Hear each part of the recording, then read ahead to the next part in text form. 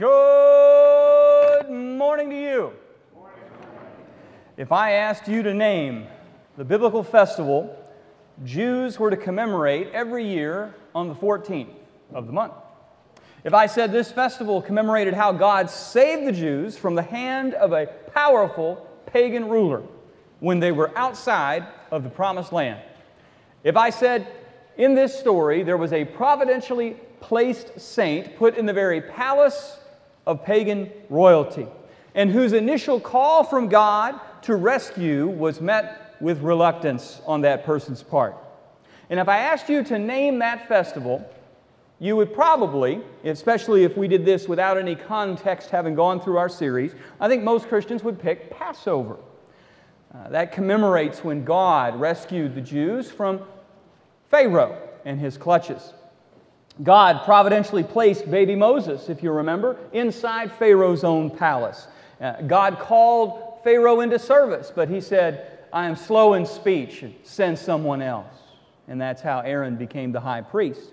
And so, if I told you that information, you'd be correct in saying the Passover. But if I said, well, everything I said above is true, except this festival isn't on the 13th of the first month of the Jewish calendar, it's on the 14th of the last month. Well, that wouldn't be the Passover then. So what would you pick? What if I said, well, in this celebration, this is not celebrated with a somber Seder, but with raucous jubilation. Children dress up in character. Costumes are so important to this festival that the shops in Israel sell out months in advance for this particular festival so the children can wear their costumes. When the biblical story is read out loud, children shake a loud rattle, and they boo and they hiss and they stamp their feet so you can't hear the name of the villain when his name is read in the biblical story. Instead of a ceremonial meal of bitter herbs and an egg like you have at the Seder, there's a tasty tri-cornered pastry, and it's supposed to either represent the villain's hat or maybe his ears, depending on who you ask. Then there's this dumpling soup you have, and the meat is hidden around the dumpling in the soup, signifying how God is hiding behind the scenes in the story. But that meat is present right there, and you can't get around it. Now, chances are, if you've been in church for a long while, you have no idea what festival this is. And perhaps the reason for that is, I think in the Talmud it talks about how raucously the wine should be flowing when you celebrate, and maybe that didn't work out in Sunday school, so they skipped over that. I don't know. But what I'm talking about is the festival of Purim. You see, Passover, first month, 14th, Purim, last month, 14th, are the bookends of the Hebrew calendar. On the 14th of the first month, God's people celebrate their deliverance before receiving the Promised Land. And on the 14th of the last month, they commemorate their deliverance from the disobedience that came when they were outside of the Promised Land. The festival of Purim is interesting. It is the only festival in the Bible that is not mosaically given. So booths and tabernacles and Pentecost and Passover, all given by Moses. But this festival is only found in one place in the Bible. It's found in the book of Esther. And it is a festival that Jews the world over still commemorate to this day. And if that is news for you, then I would like for you to turn in the Bible to this festival. Turn with me to Esther chapter 8. We'll be reading chapters 8, 9, and 10 and closing out the story. We have one more sermon next week where we're going to look at some other things throughout the book, but we're going to close out the story today. If you can't find the book of Esther, if you don't have a Bible with you, you can use one of our Blue Pew Bibles, page 525. Will probably help you find the book of Esther. As we turn the word of the Lord, let's turn to that Lord in prayer. Lord, we come to you this morning admitting that for most of us, if we had to say, tell us everything you know about Purim, about 3 sentences later, we would be done. And yet, your people celebrate this with a joy and an enthusiasm that we miss, we don't understand.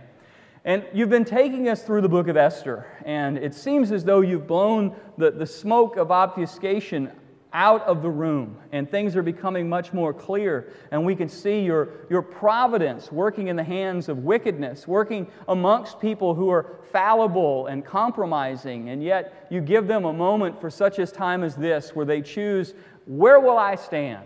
Will I stand with God, or will I stand for my own comfort, convenience, and security? Lord, you've worked powerful things in this story. I pray that as we close it out today, that your word would go forth with power, that we would get our arms around Purim, we would get our arms around what you would want us to do with these truths. We pray these things in Christ's name. Amen.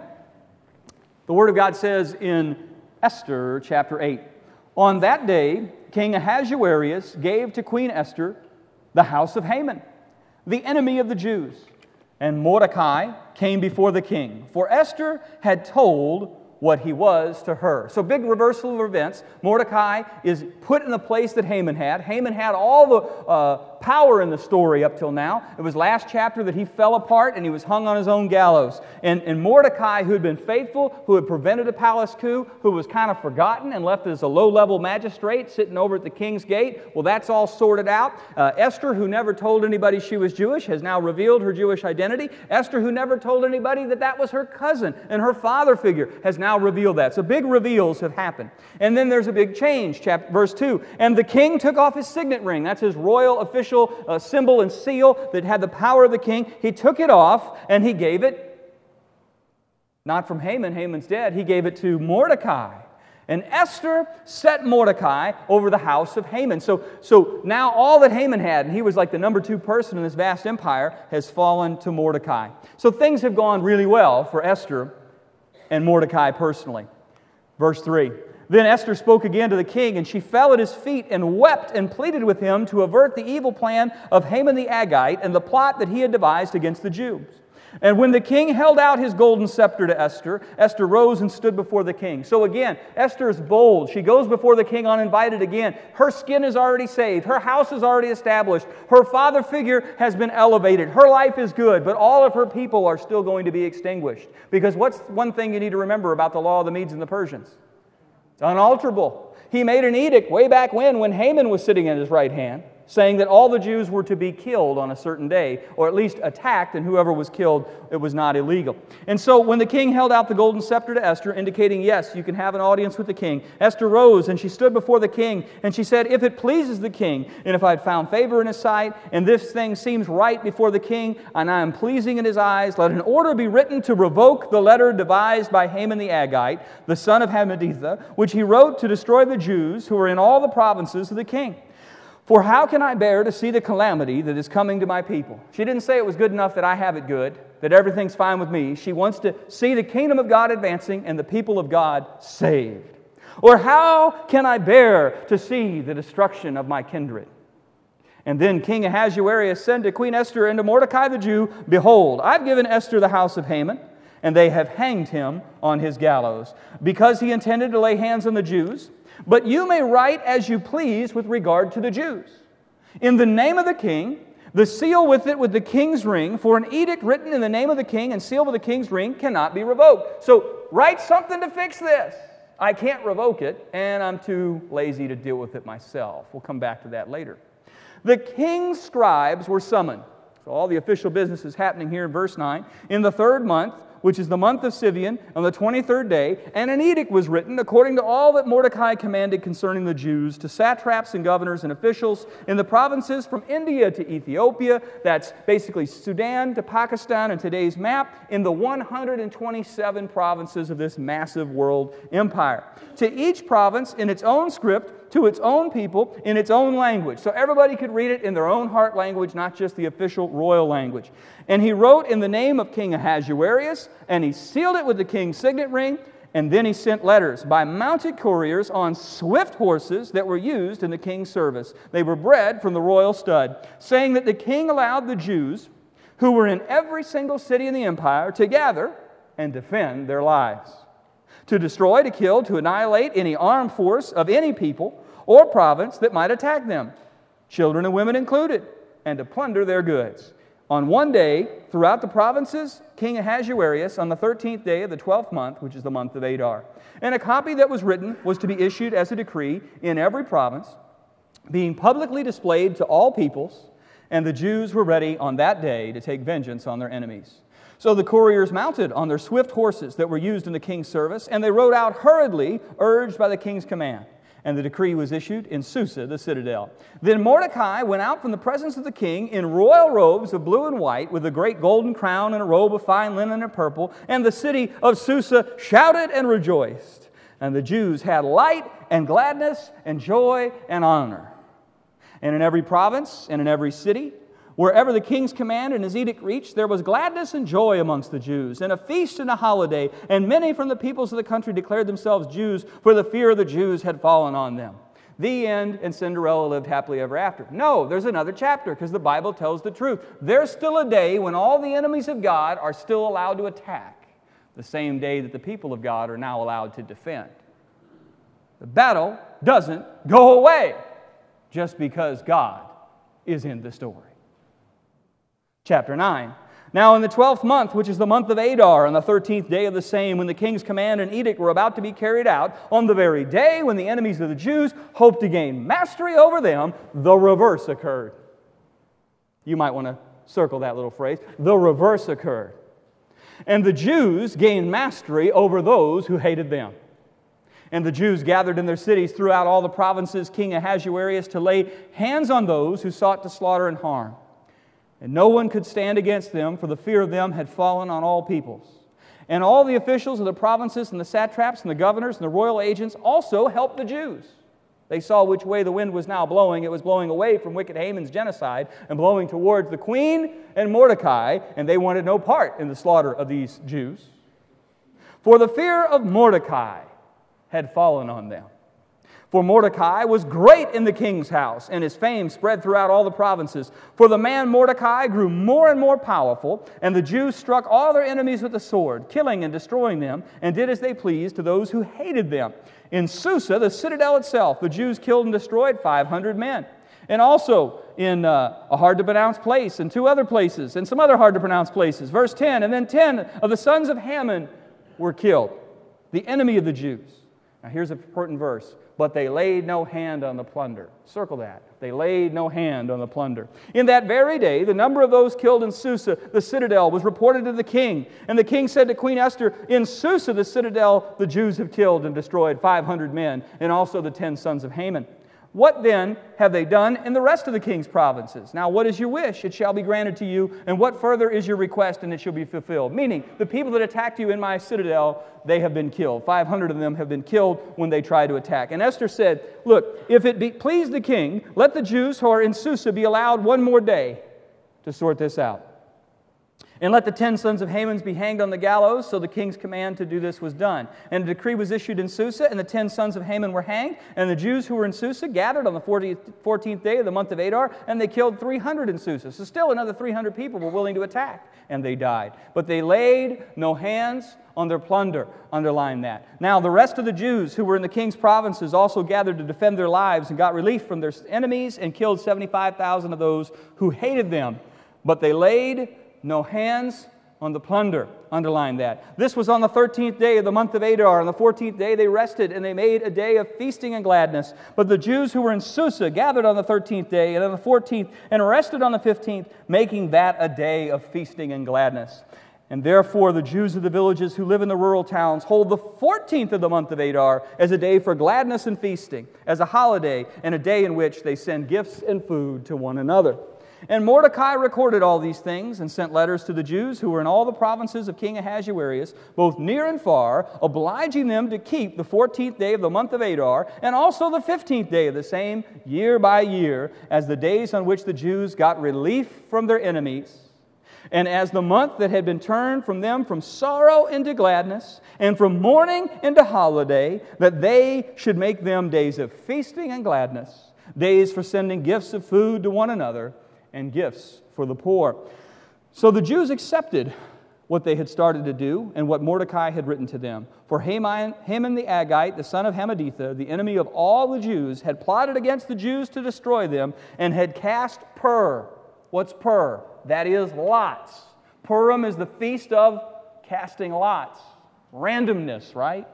You randomly throw dice, you cast lots, and it's a random outcome. Purim. to crush and destroy them. But when it came before the king, he gave orders in writing that his evil plan and that he had devised against the Jews should return on his own head, and that he and his son should be hanged on those gallows. Therefore they called these days Purim, random. But it wasn't random, was it? It was sovereign. Therefore they called these days Purim, after the term Pur.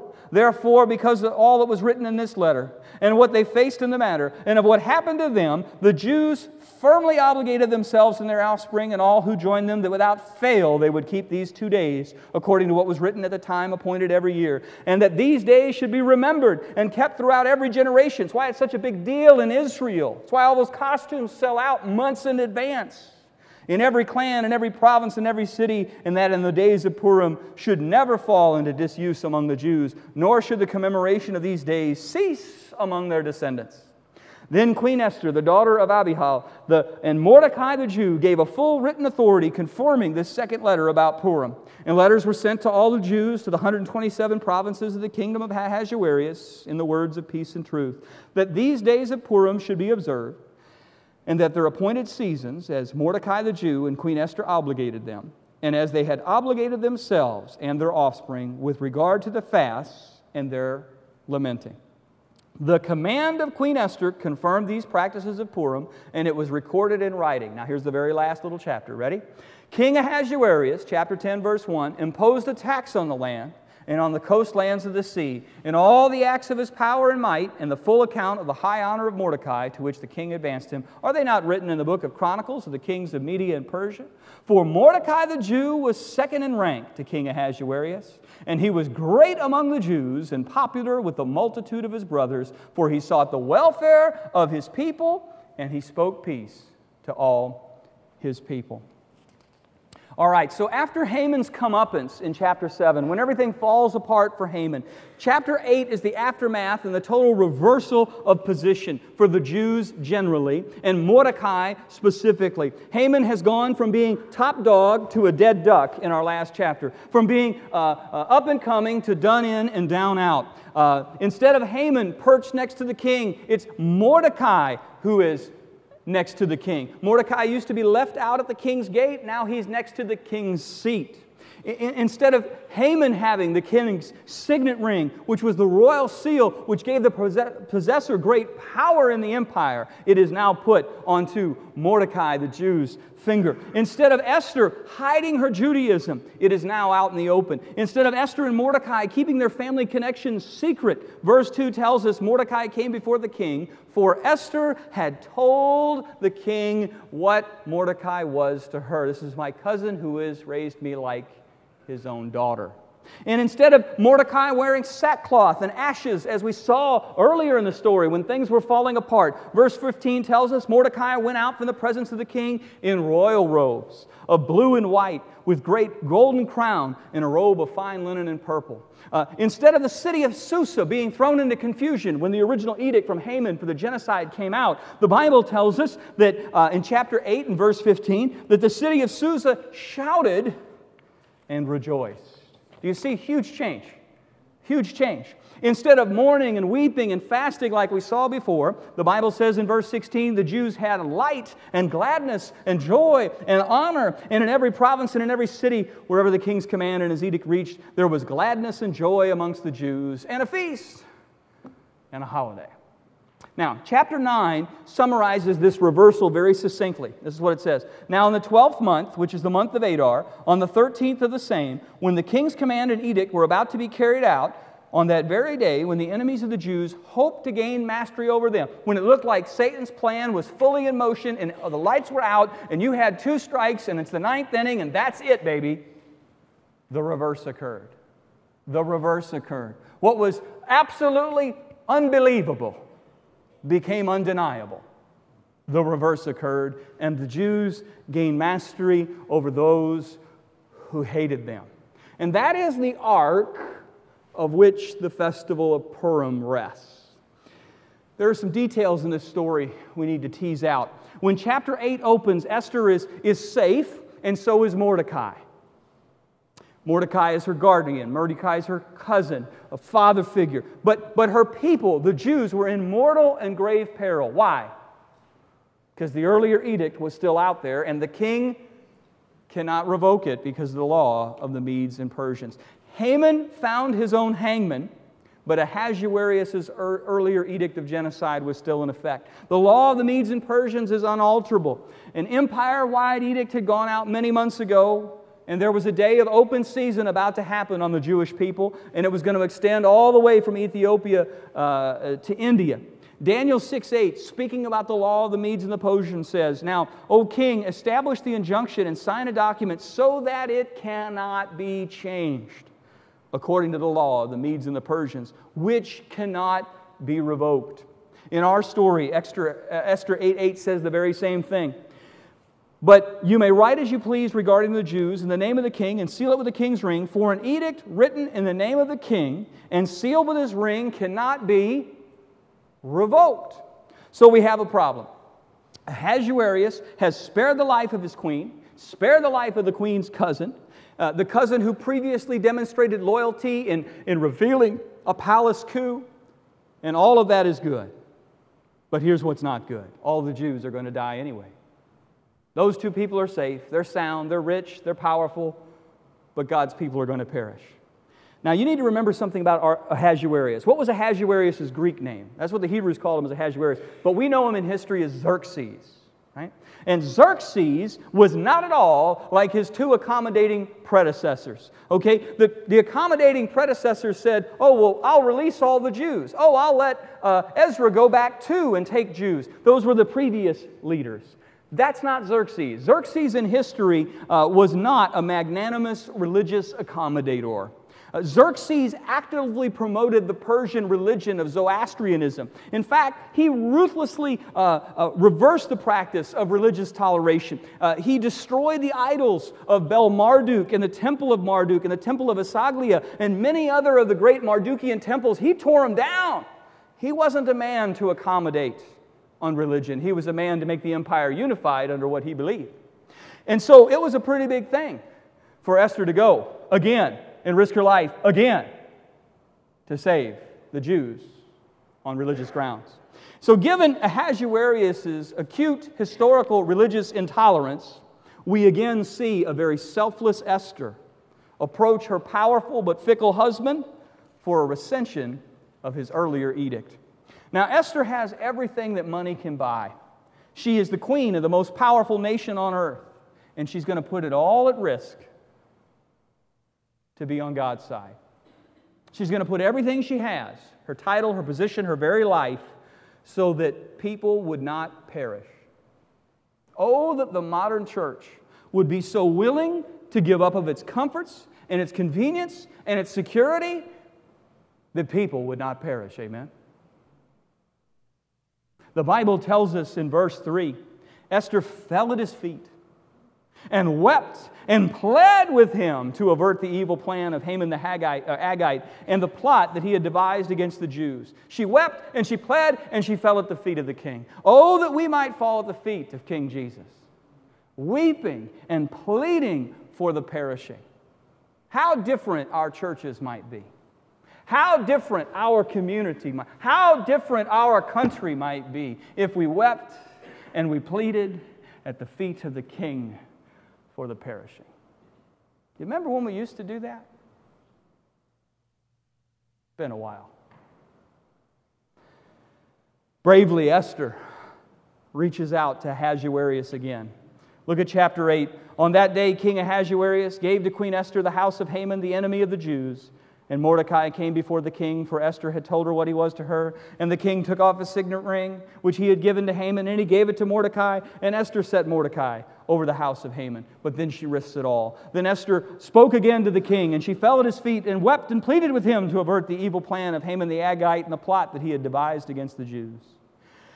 And when the king held out the golden scepter to Esther, Esther rose and stood before the king, and she said, "If it pleases the king, if I have found favor in his sight, and if this thing seems right before the king, and I am pleasing in his eyes, let an order be written to revoke the letters devised by Haman the Agagite, the son of Hammedatha, which he wrote to destroy the Jews. who are in all the provinces of the king. For how can I bear to see the calamity that is coming to my people, or how can I bear to see the destruction of my kindred?" Here's the problem. Even the king can't renounce his former edict because of the unbreakable law of the Medes and the Persians. So you need another solution. Since the king can't rescind his edict, he can have a new edict written that more or less counterbalances, nullifies, that the second is removing the first, as it will. And that's exactly what he does. Verse 7, "Then King Ahasuerus said to Queen Esther and to Mordecai the Jew, 'Behold, I've given Esther the house of Haman, and they've hanged him on the gallows because he intended to lay hands on the Jews. But you may write as you please regarding the Jews in the name of the king and seal it with the king's ring, for an edict written in the name of the king and sealed with the king's ring cannot be revoked.'" Now, in the original Hebrew, the word "you" is emphatic. It just jumps out at you. It's put in such a way that it's loud. So let me reread that. "But you may write as you please." What's he saying? You fix this. You fix this. Apparently, Ahasuerus does not want to think through the tedious details of getting out of this problem. His big mouth got him into the problem, and he doesn't want to be concerned with how to get out of it. So Ahasuerus is very keen to let other people think and act on his behalf. How did he get in this problem? He let Haman tell him to write the edict. He's always busy enjoying the comforts of his job, not usually doing the hard part of his job. You know what? To delegate is great, but it seems more like he has a predilection to dereliction than some kind of efficient management strategy. And it gets him in trouble. I want you to notice that when wicked Haman had Ahasuerus' signet ring, that ring carried the power of death. But when God put it on Mordecai's finger, guess what? It had the power of life. And that's the thing with influence and affluence. They're just tools. In the wrong hands, they're abusive and oppressive. But if you put tools like influence and affluence in the hands of a person who loves God, they become edifying. So the question is, people of God, what has God put in your hands? What tool do you have of influence and affluence, and how are you leveraging it for God and not just for yourself? She already had everything she needed, and she risked everything she had for the perishing. Verse 9, "The king's scribes were summoned at that time in the 3rd month, which is the month of Sivan, on the 23rd day, and an edict was written. And about 2 months and 10 days after Haman's hateful edict of satanic genocide, God raises up Mordecai, and he has him nullify the first edict." Now notice what he writes. Verse 9, "The king's scribes were summoned at that time in the 3rd month, which is the month of Sivan, the 23rd day. An edict was written according to all that Mordecai commanded concerning the Jews. To the satraps and the governors and the officials of the provinces, from India to Ethiopia, all 127 provinces. And to each province in its own script, and to its own people in its own language, and also to the Jews in their script, in their language. And he wrote in the name of King Ahasuerus, and then he sealed it with the king's signet ring. And then he sent letters by mounted couriers riding on swift horses that were used in the king's service, bred from the royal stud, saying that the king allowed the Jews who were in every city to gather and to defend themselves, to destroy, to kill, and annihilate any armed force or any people or any province that might attack them, children and women included, and to plunder the goods on one day throughout all the provinces. And so then the king's couriers went out and they told that order everywhere. So what is the edict? The edict is the Jews are allowed to defend themselves. I want you to notice that this was defensive in nature. It was not offensive in nature. Haman's is offensive. Go kill everybody and take their stuff. The Jews are, go defend your people. That's it. Defensive versus offensive. Look at verse 11. The king allowed the Jews who were in every city to gather and defend their lives, to destroy, kill, and annihilate any armed force or any people or province that might attack them. Totally defensive edict, Mordecai writes. So it was a defensive edict. Now, in our ESV Bible, you're going to run into a Hebrew problem. So the ESV translates verse 11 like the Jews were going to go out and kill women and children, doesn't it? Seems that way in the ESV. It's probably not what's actually happening. The grammar here is a little bit unclear in this area. you're going to see that that is something that is less than clear in the NIV in a moment. Mordecai writes this edict, and the king endorses this edict, saying, yes, you can go and you can defend your lives. You can kill, destroy, and annihilate any armed force or people, children and women included, and plunder their goods. What you're going to notice is Mordecai's edict is more or less a word-for-word renunciation of the previous edict. In order to nullify the law, you have to write a law that cancels it out. So let's go back and listen for a second to what Haman wrote. It's in chapter 3 and verse 12. And you're going to understand the wording of why Mordecai writes what he writes in our chapter. Flip back to chapter 3 and verse 12, and we'll hear evil Haman's wicked offensive strategy of genocide. Then the king's scribes were summoned on the 13th day of the first month, and an edict, according to all that Haman commanded, was written to the king's satraps and to the governors in all the provinces and to the officials of all the peoples, to every province in its own script and every people in its own language. It was written in the name of King Ahasuerus. It was sealed with his signet ring. And letters were sent by couriers to all the provinces with instructions to what? To destroy, to kill, to annihilate all the Jews, young and old, women and children, in one day, in the 13th day of the 12th month, which is the month of Adar, and to plunder their goods. So what is Mordecai doing? Mordecai is just making sure he's utterly reversed Haman's wicked order. Now, the Jews, were they authorized to kill women and children of their attackers? That's certainly the way it seems to read in the ESV. But listen to how the NIV translates it, because in the Hebrew, it's not really clear where this clause is falling. And so the NIV translators translate it like this. Verse 11 reads like this in the NIV. The king's edict granted the Jews in every city the right to assemble and protect themselves, to destroy, kill, and annihilate any armed force of any nationality or province that might attack them and their women and children. Do you see the defensive nature? Now, here's the deal. And that Hebrew is unclear. Can they attack women and children, or are they protecting their women and children?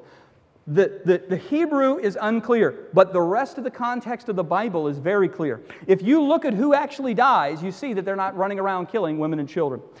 If you look at verse 12, it says, And the king said to Queen Esther in chapter 9, verse 12, and then again in chapter 9, verse 15. Chapter 9, verse 12, the king said to Queen Esther, In Susa, the citadel, the Jews have killed and destroyed 500 what?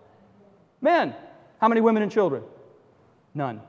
500 men. Verse 15, the next day when there's a second battle in Susa, and the Jews who were in Susa gathered also on the 14th day of the month of Adar, and they killed 300 men. How many women and children? This is defensive. This is only defensive. In both verses, the Hebrew word is ish. It carries the exclusive idea of an adult male. 300 adult males. Not a female, not a child. I want you to remember that the king had ordered that the Jews could gather and defend themselves, to destroy, to kill, and annihilate any armed force or any people or province that might attack them. Hey, guess what? In the ancient world, women and children didn't comprise an armed force. Well, you go, well, wait a minute, I thought Haman's 10 sons were killed. Well, that's a little separate from this edict, but you also need to understand that they were impaled on a pole, and they were probably all of military age. And if they didn't kill them off, do you remember what David did when it was the end of his life? And he turned to his son Solomon, who was taking over. And here's David, who's writing all this poetry about how God is forgiving and all. And then he goes, kill this guy and this guy and this guy. And then he dies. You're like, whoa, what's going on? David understood the problem when you leave problems to sit and a new leader emerges. Then those problems come up and they attack that new leader. And so David said, I want you to kill this guy and this guy and this guy to Solomon, who was the new king. So those problems didn't cause problems in the new kingdom. And so, similarly, God moves Esther and Mordecai to get rid of Haman's sons because they are going to what? They're going to spend their life trying to find a way to kill the Jews. So they had to be extinguished. Okay, so there's sort of a lesson to the people to quell future insurrections. Now, you might be saying, well, wait a minute. Doesn't the Bible say, thou shalt not kill? Don't the 300 lives lost in Susa on the one day, and the 75,000 lost throughout the empire, and the 300 and 500 in those other days, that seems like killing. But you know what, friends? The Bible doesn't say thou shalt not kill. Did you know that? Not in the Hebrew. The Bible doesn't say thou shalt not kill. The Bible says thou shalt not murder. Murder. Murder is the taking of innocent life. The Bible does not say, thou shalt not kill. The taking of guilty life is something that the Bible permits at times. Do you know that God permits capital punishment? In the Old Testament, He allows it. In the New Testament, it says the same. You know, that royal law of love, that same New Testament says Caesar does not bear the sword in vain. It's about capital punishment. Now, do we always do capital punishment right in the 21st century? No. There's too long of a delay. Sometimes we sentence the guilty. But the idea that capital punishment is unbiblical is untenable, according to God in both Testaments. So the taking of life is not necessarily forbidden. It's the murder of the innocent that's forbidden. Did you know that God permits just war? There are times in the Scriptures where God calls His people to go to war. And that's the taking of life, in case you didn't know what war is. He ordered it against the Canaanites and the Amorites and the Hivites and a number of other peoples. God is against the murder of the innocent.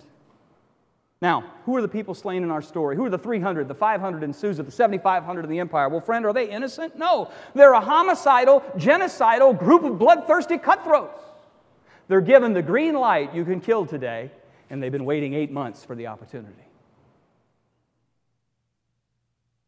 Now, some of these men went to murder for the plunder. Some of these men went to murder probably for the sport. Some of these men went to murder because of their intense hatred of God's people. But they went, not innocently, to kill men, women, and children if they could get away with it. How many people cried deeply when the Nazi stormtroopers were defeated? Or did we just say, thank God those people aren't around? How many of you just wept when John Wayne Gacy was executed justly for his many crimes? We didn't. You know why? Because justice happened. And wicked things were removed who refused to repent. I want you to see that Ahasuerus' edict isn't murder. It's self-defense and justice rolled into one decree. Notice that though Haman wanted to enrich himself, he specifically said, go kill the Jews and you can take their stuff. And the Jews were allowed to do that because this was a reverse of the edict. But you know what the Bible tells us? 3 times the Bible tells us this. In chapter 9 and verse 10, but they laid no hand on the plunder. Now skip down to verse 15. And the Jews who were in Susa gathered on the 14th day of the month of Adar, and 300 men were killed in Susa, but they laid no hand on the plunder. And finally, when we look at verse 16, now the rest of the Jews who were in the king's provinces also gathered to defend their lives, and got relief from their enemies, and they killed 75,000 of those who hated them, and they laid no hands on the plunder. Friends, when Haman had a hand in it, the edict was a satanic, economic, genocidal gambit, wasn't it? But when Mordecai writes the monograph, it was written for protection, not predation. And no Jew received even a single cent from this edict. This radical reversal of events gives us the festival of Purim today, which reminds us, even though we're not particularly godly, God keeps His promises to us. Were Mordecai and Esther super godly? No, they were compromisers left, right, and center most of their lives. They didn't have the faith to follow God in the first return. Their parents didn't, or grandparents. And then when there was another return under Ezra 15 years ago, they didn't go then. And then they made all... But God still protected His people. Here's a book where the name of God doesn't appear once in its pages. And yet the fingerprints of God are seen on every page, in the spite of Satan's great movements. Where does the festival of Purim get its name? Well, it's from the Persian word for lot. The lot Haman cast to decide which month he'd kill everybody. Now the Bible says the lot is cast into the lap, but the outcome is the Lord's. The things that are random still fit under the sovereignty of God. And it's kind of ironic that the Jews' salvation, they don't use a Jewish word. It's not called a Ahasuerus festival. They use a Persian word, the word for random lot. Purim is random. Random is dicey. It's a crapshoot, but these chapters teach us a bit about random evangelism. evangelism. I want you to look at chapter 8 and verse 17 again. What is the net effect of all of this crazy commotion? The Bible says this, and in every province and every city, whenever the king's command and his edict reached, there was gladness and joy among the Jews, and a feast and a holiday. Now listen to this, because most people miss this in the story. And from the peoples of the country declared themselves Jews. And from the peoples of the country they declared themselves Jews, for fear of the Jews had fallen. What happened? All of this turmoil, all this difficulty, all this slaughter, all this horribleness, and God made people His people in all that brokenness, in all that messiness. God used compromised compromisers, Mordecai and Esther, in their awful situation to build the kingdom of God and bring people in to the people of God. God used this terrible situation to proselytize many Persians over multiple of what would be modern-day countries on 2 continents.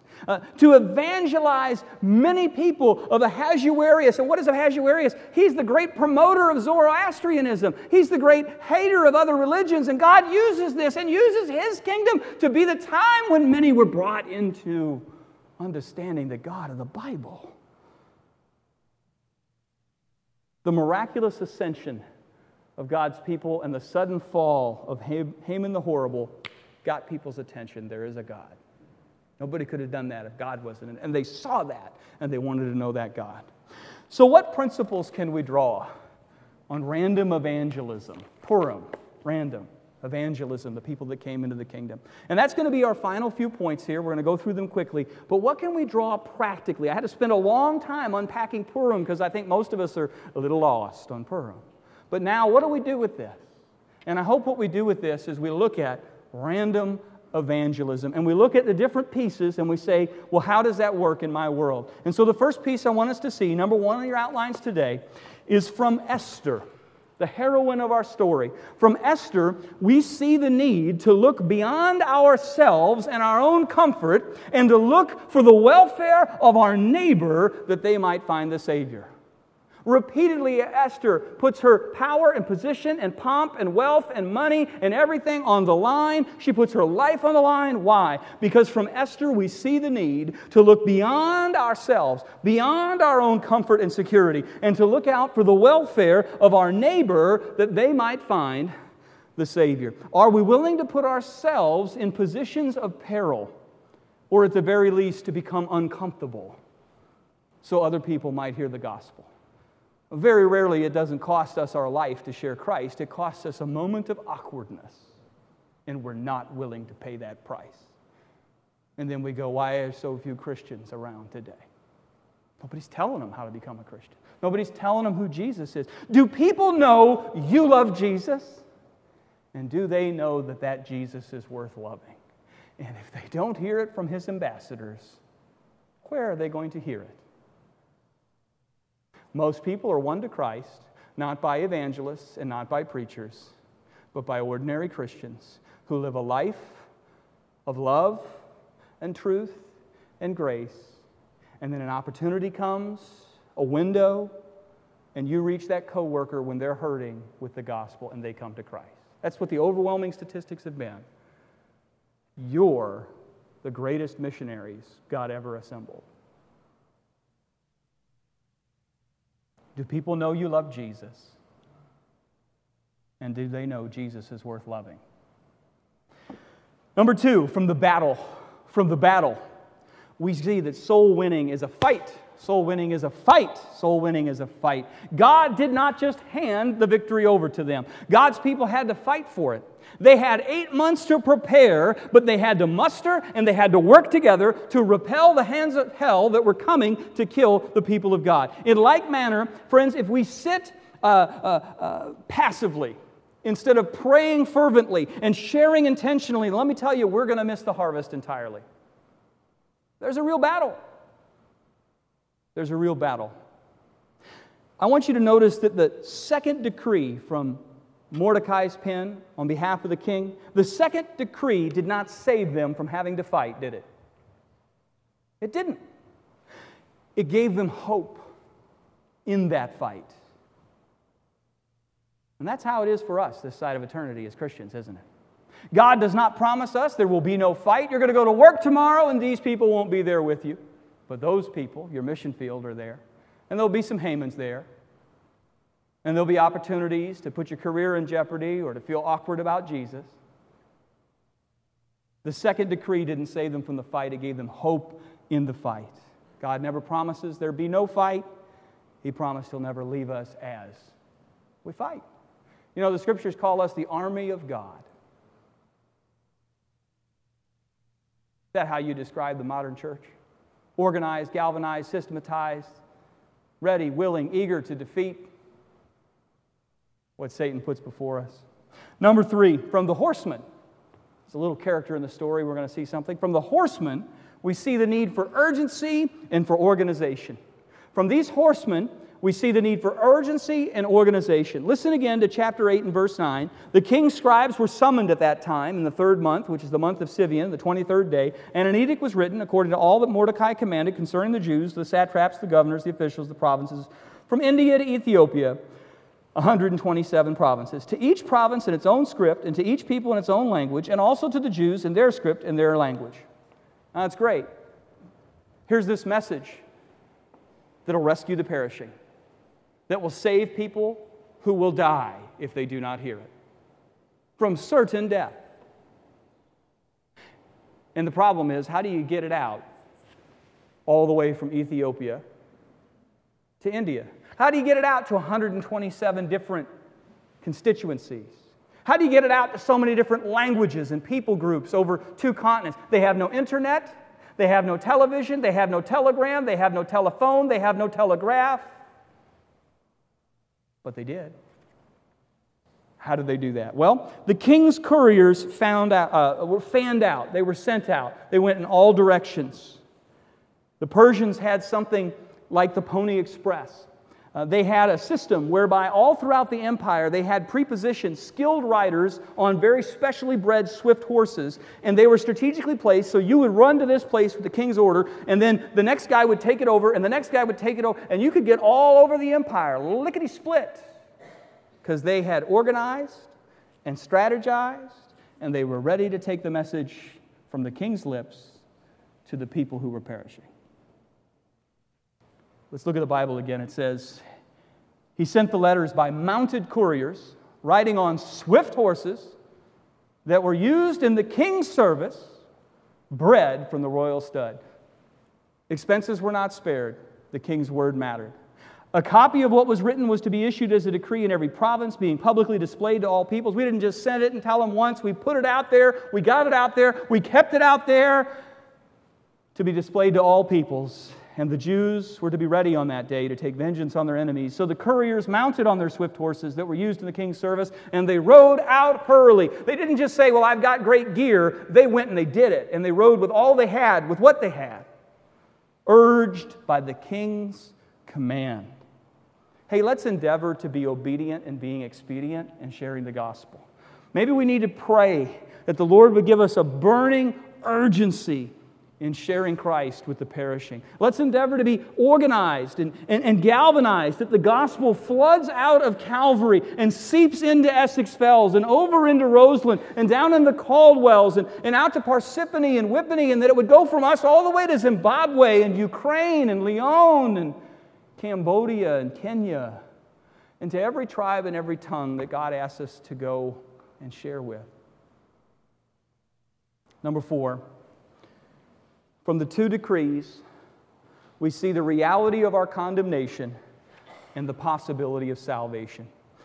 The king has issued 2 decrees. The first one is one that brings death, and the second one brings life. And neither decree is ever repealed. The question is, which decree are you under? The old decree we have from God is this. Write it in your Bibles, Ezekiel 18:20. Ezekiel 18:20. This is the unbending, unchanging, uncomfortably true truth of God. The soul who sins shall die. Ezekiel 18:20. The soul who sins shall die.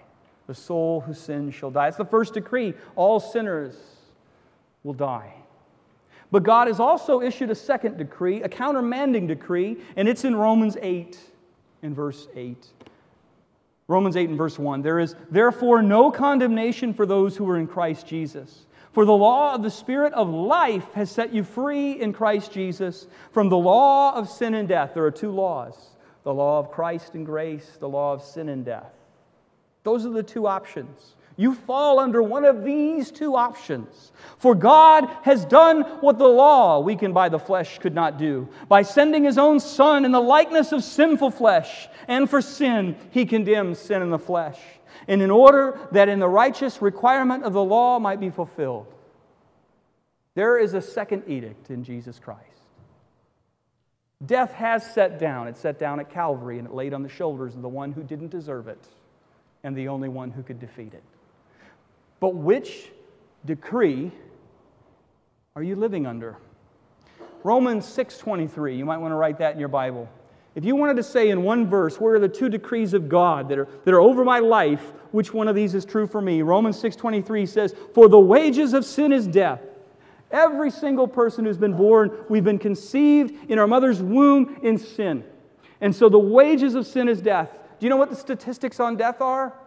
1 out of 1. There's a couple of exceptions that ascended, but we're going to throw them out of the equation because they were special. But pretty much if you look around, you see a room full of waiting to die people. For the wages of sin is death. Now here's the rest of the verse. Second decree. But the gift of God is eternal life in Christ Jesus our Lord. Not our fire insurance, not our religion on Sunday, our Lord. When you make Him God of your life, that new God protects you from the first decree that's coming for you and me, because it's never been repealed, and it will never be repealed. The wages of sin is death, but the gift of God is eternal life in Christ Jesus, our Lord. You know what the Bible says? The Bible says mercy triumphs over judgment. But if you reject mercy, what are you left with, friend? Left with judgment. The critical question today is, am I under the old decree of sin, which leads to death? Or am I under the new decree of grace that leads to life? Let's pray. Lord Jesus, we are grateful that your word has so much to tell us, that seemingly random events are gospel events, where a great number of pagan peoples in Persia, straddling what is today multiple countries throughout Africa, Asia, and the Middle East, came to know the one true God through your display of power in an hour that was extremely sad and tragic, and it looked like all was lost. And yet when everything was lost at just the right time, you sent your Son. Not for the worthy, but for the guilty. While we were yet sinners, Christ died to redeem the ungodly. And I am ungodly. I'm under the first decree. But I praise you, Lord Jesus, that you've sent a second decree. That you sent that second decree and you sealed it in the blood that flowed from your brow, from your sides, from your hand. Precious is the flow that makes us white as snow. If there's someone here today and you don't want to be under the old decree, which is automatic, you want to be on the new decree, which is theocratic, you can pray with me. God is listening. God hears your heart. It's not a magical prayer. It's the desire of your heart. The Bible says if you believe that God raised Jesus from the dead, that is, He's the Messiah, and you're willing to call Him Lord, that is, the new God of your life, He's willing to save you. You shall be saved, Romans 10:9 says. If you would like for that to happen today, you can pray with me right here, right now, and your prayer can be expressed like this. Father, forgive me, for I am a sinner. And I do not want to be under the old decree any longer. And I recognize that you sent your Son because you so loved the world, not wanting any to perish. And I ask, Lord, that you would put me under the new decree. I ask, Lord Jesus, that you would be my God and my Savior, that you would give me a holy boldness to share Jesus as your ambassador, that you would work in my life, that I would look more and more like Christ and less like the flesh that has put me in a position of bondage. We pray these things in the wonderful name of Jesus, whom we love. Amen. Amen.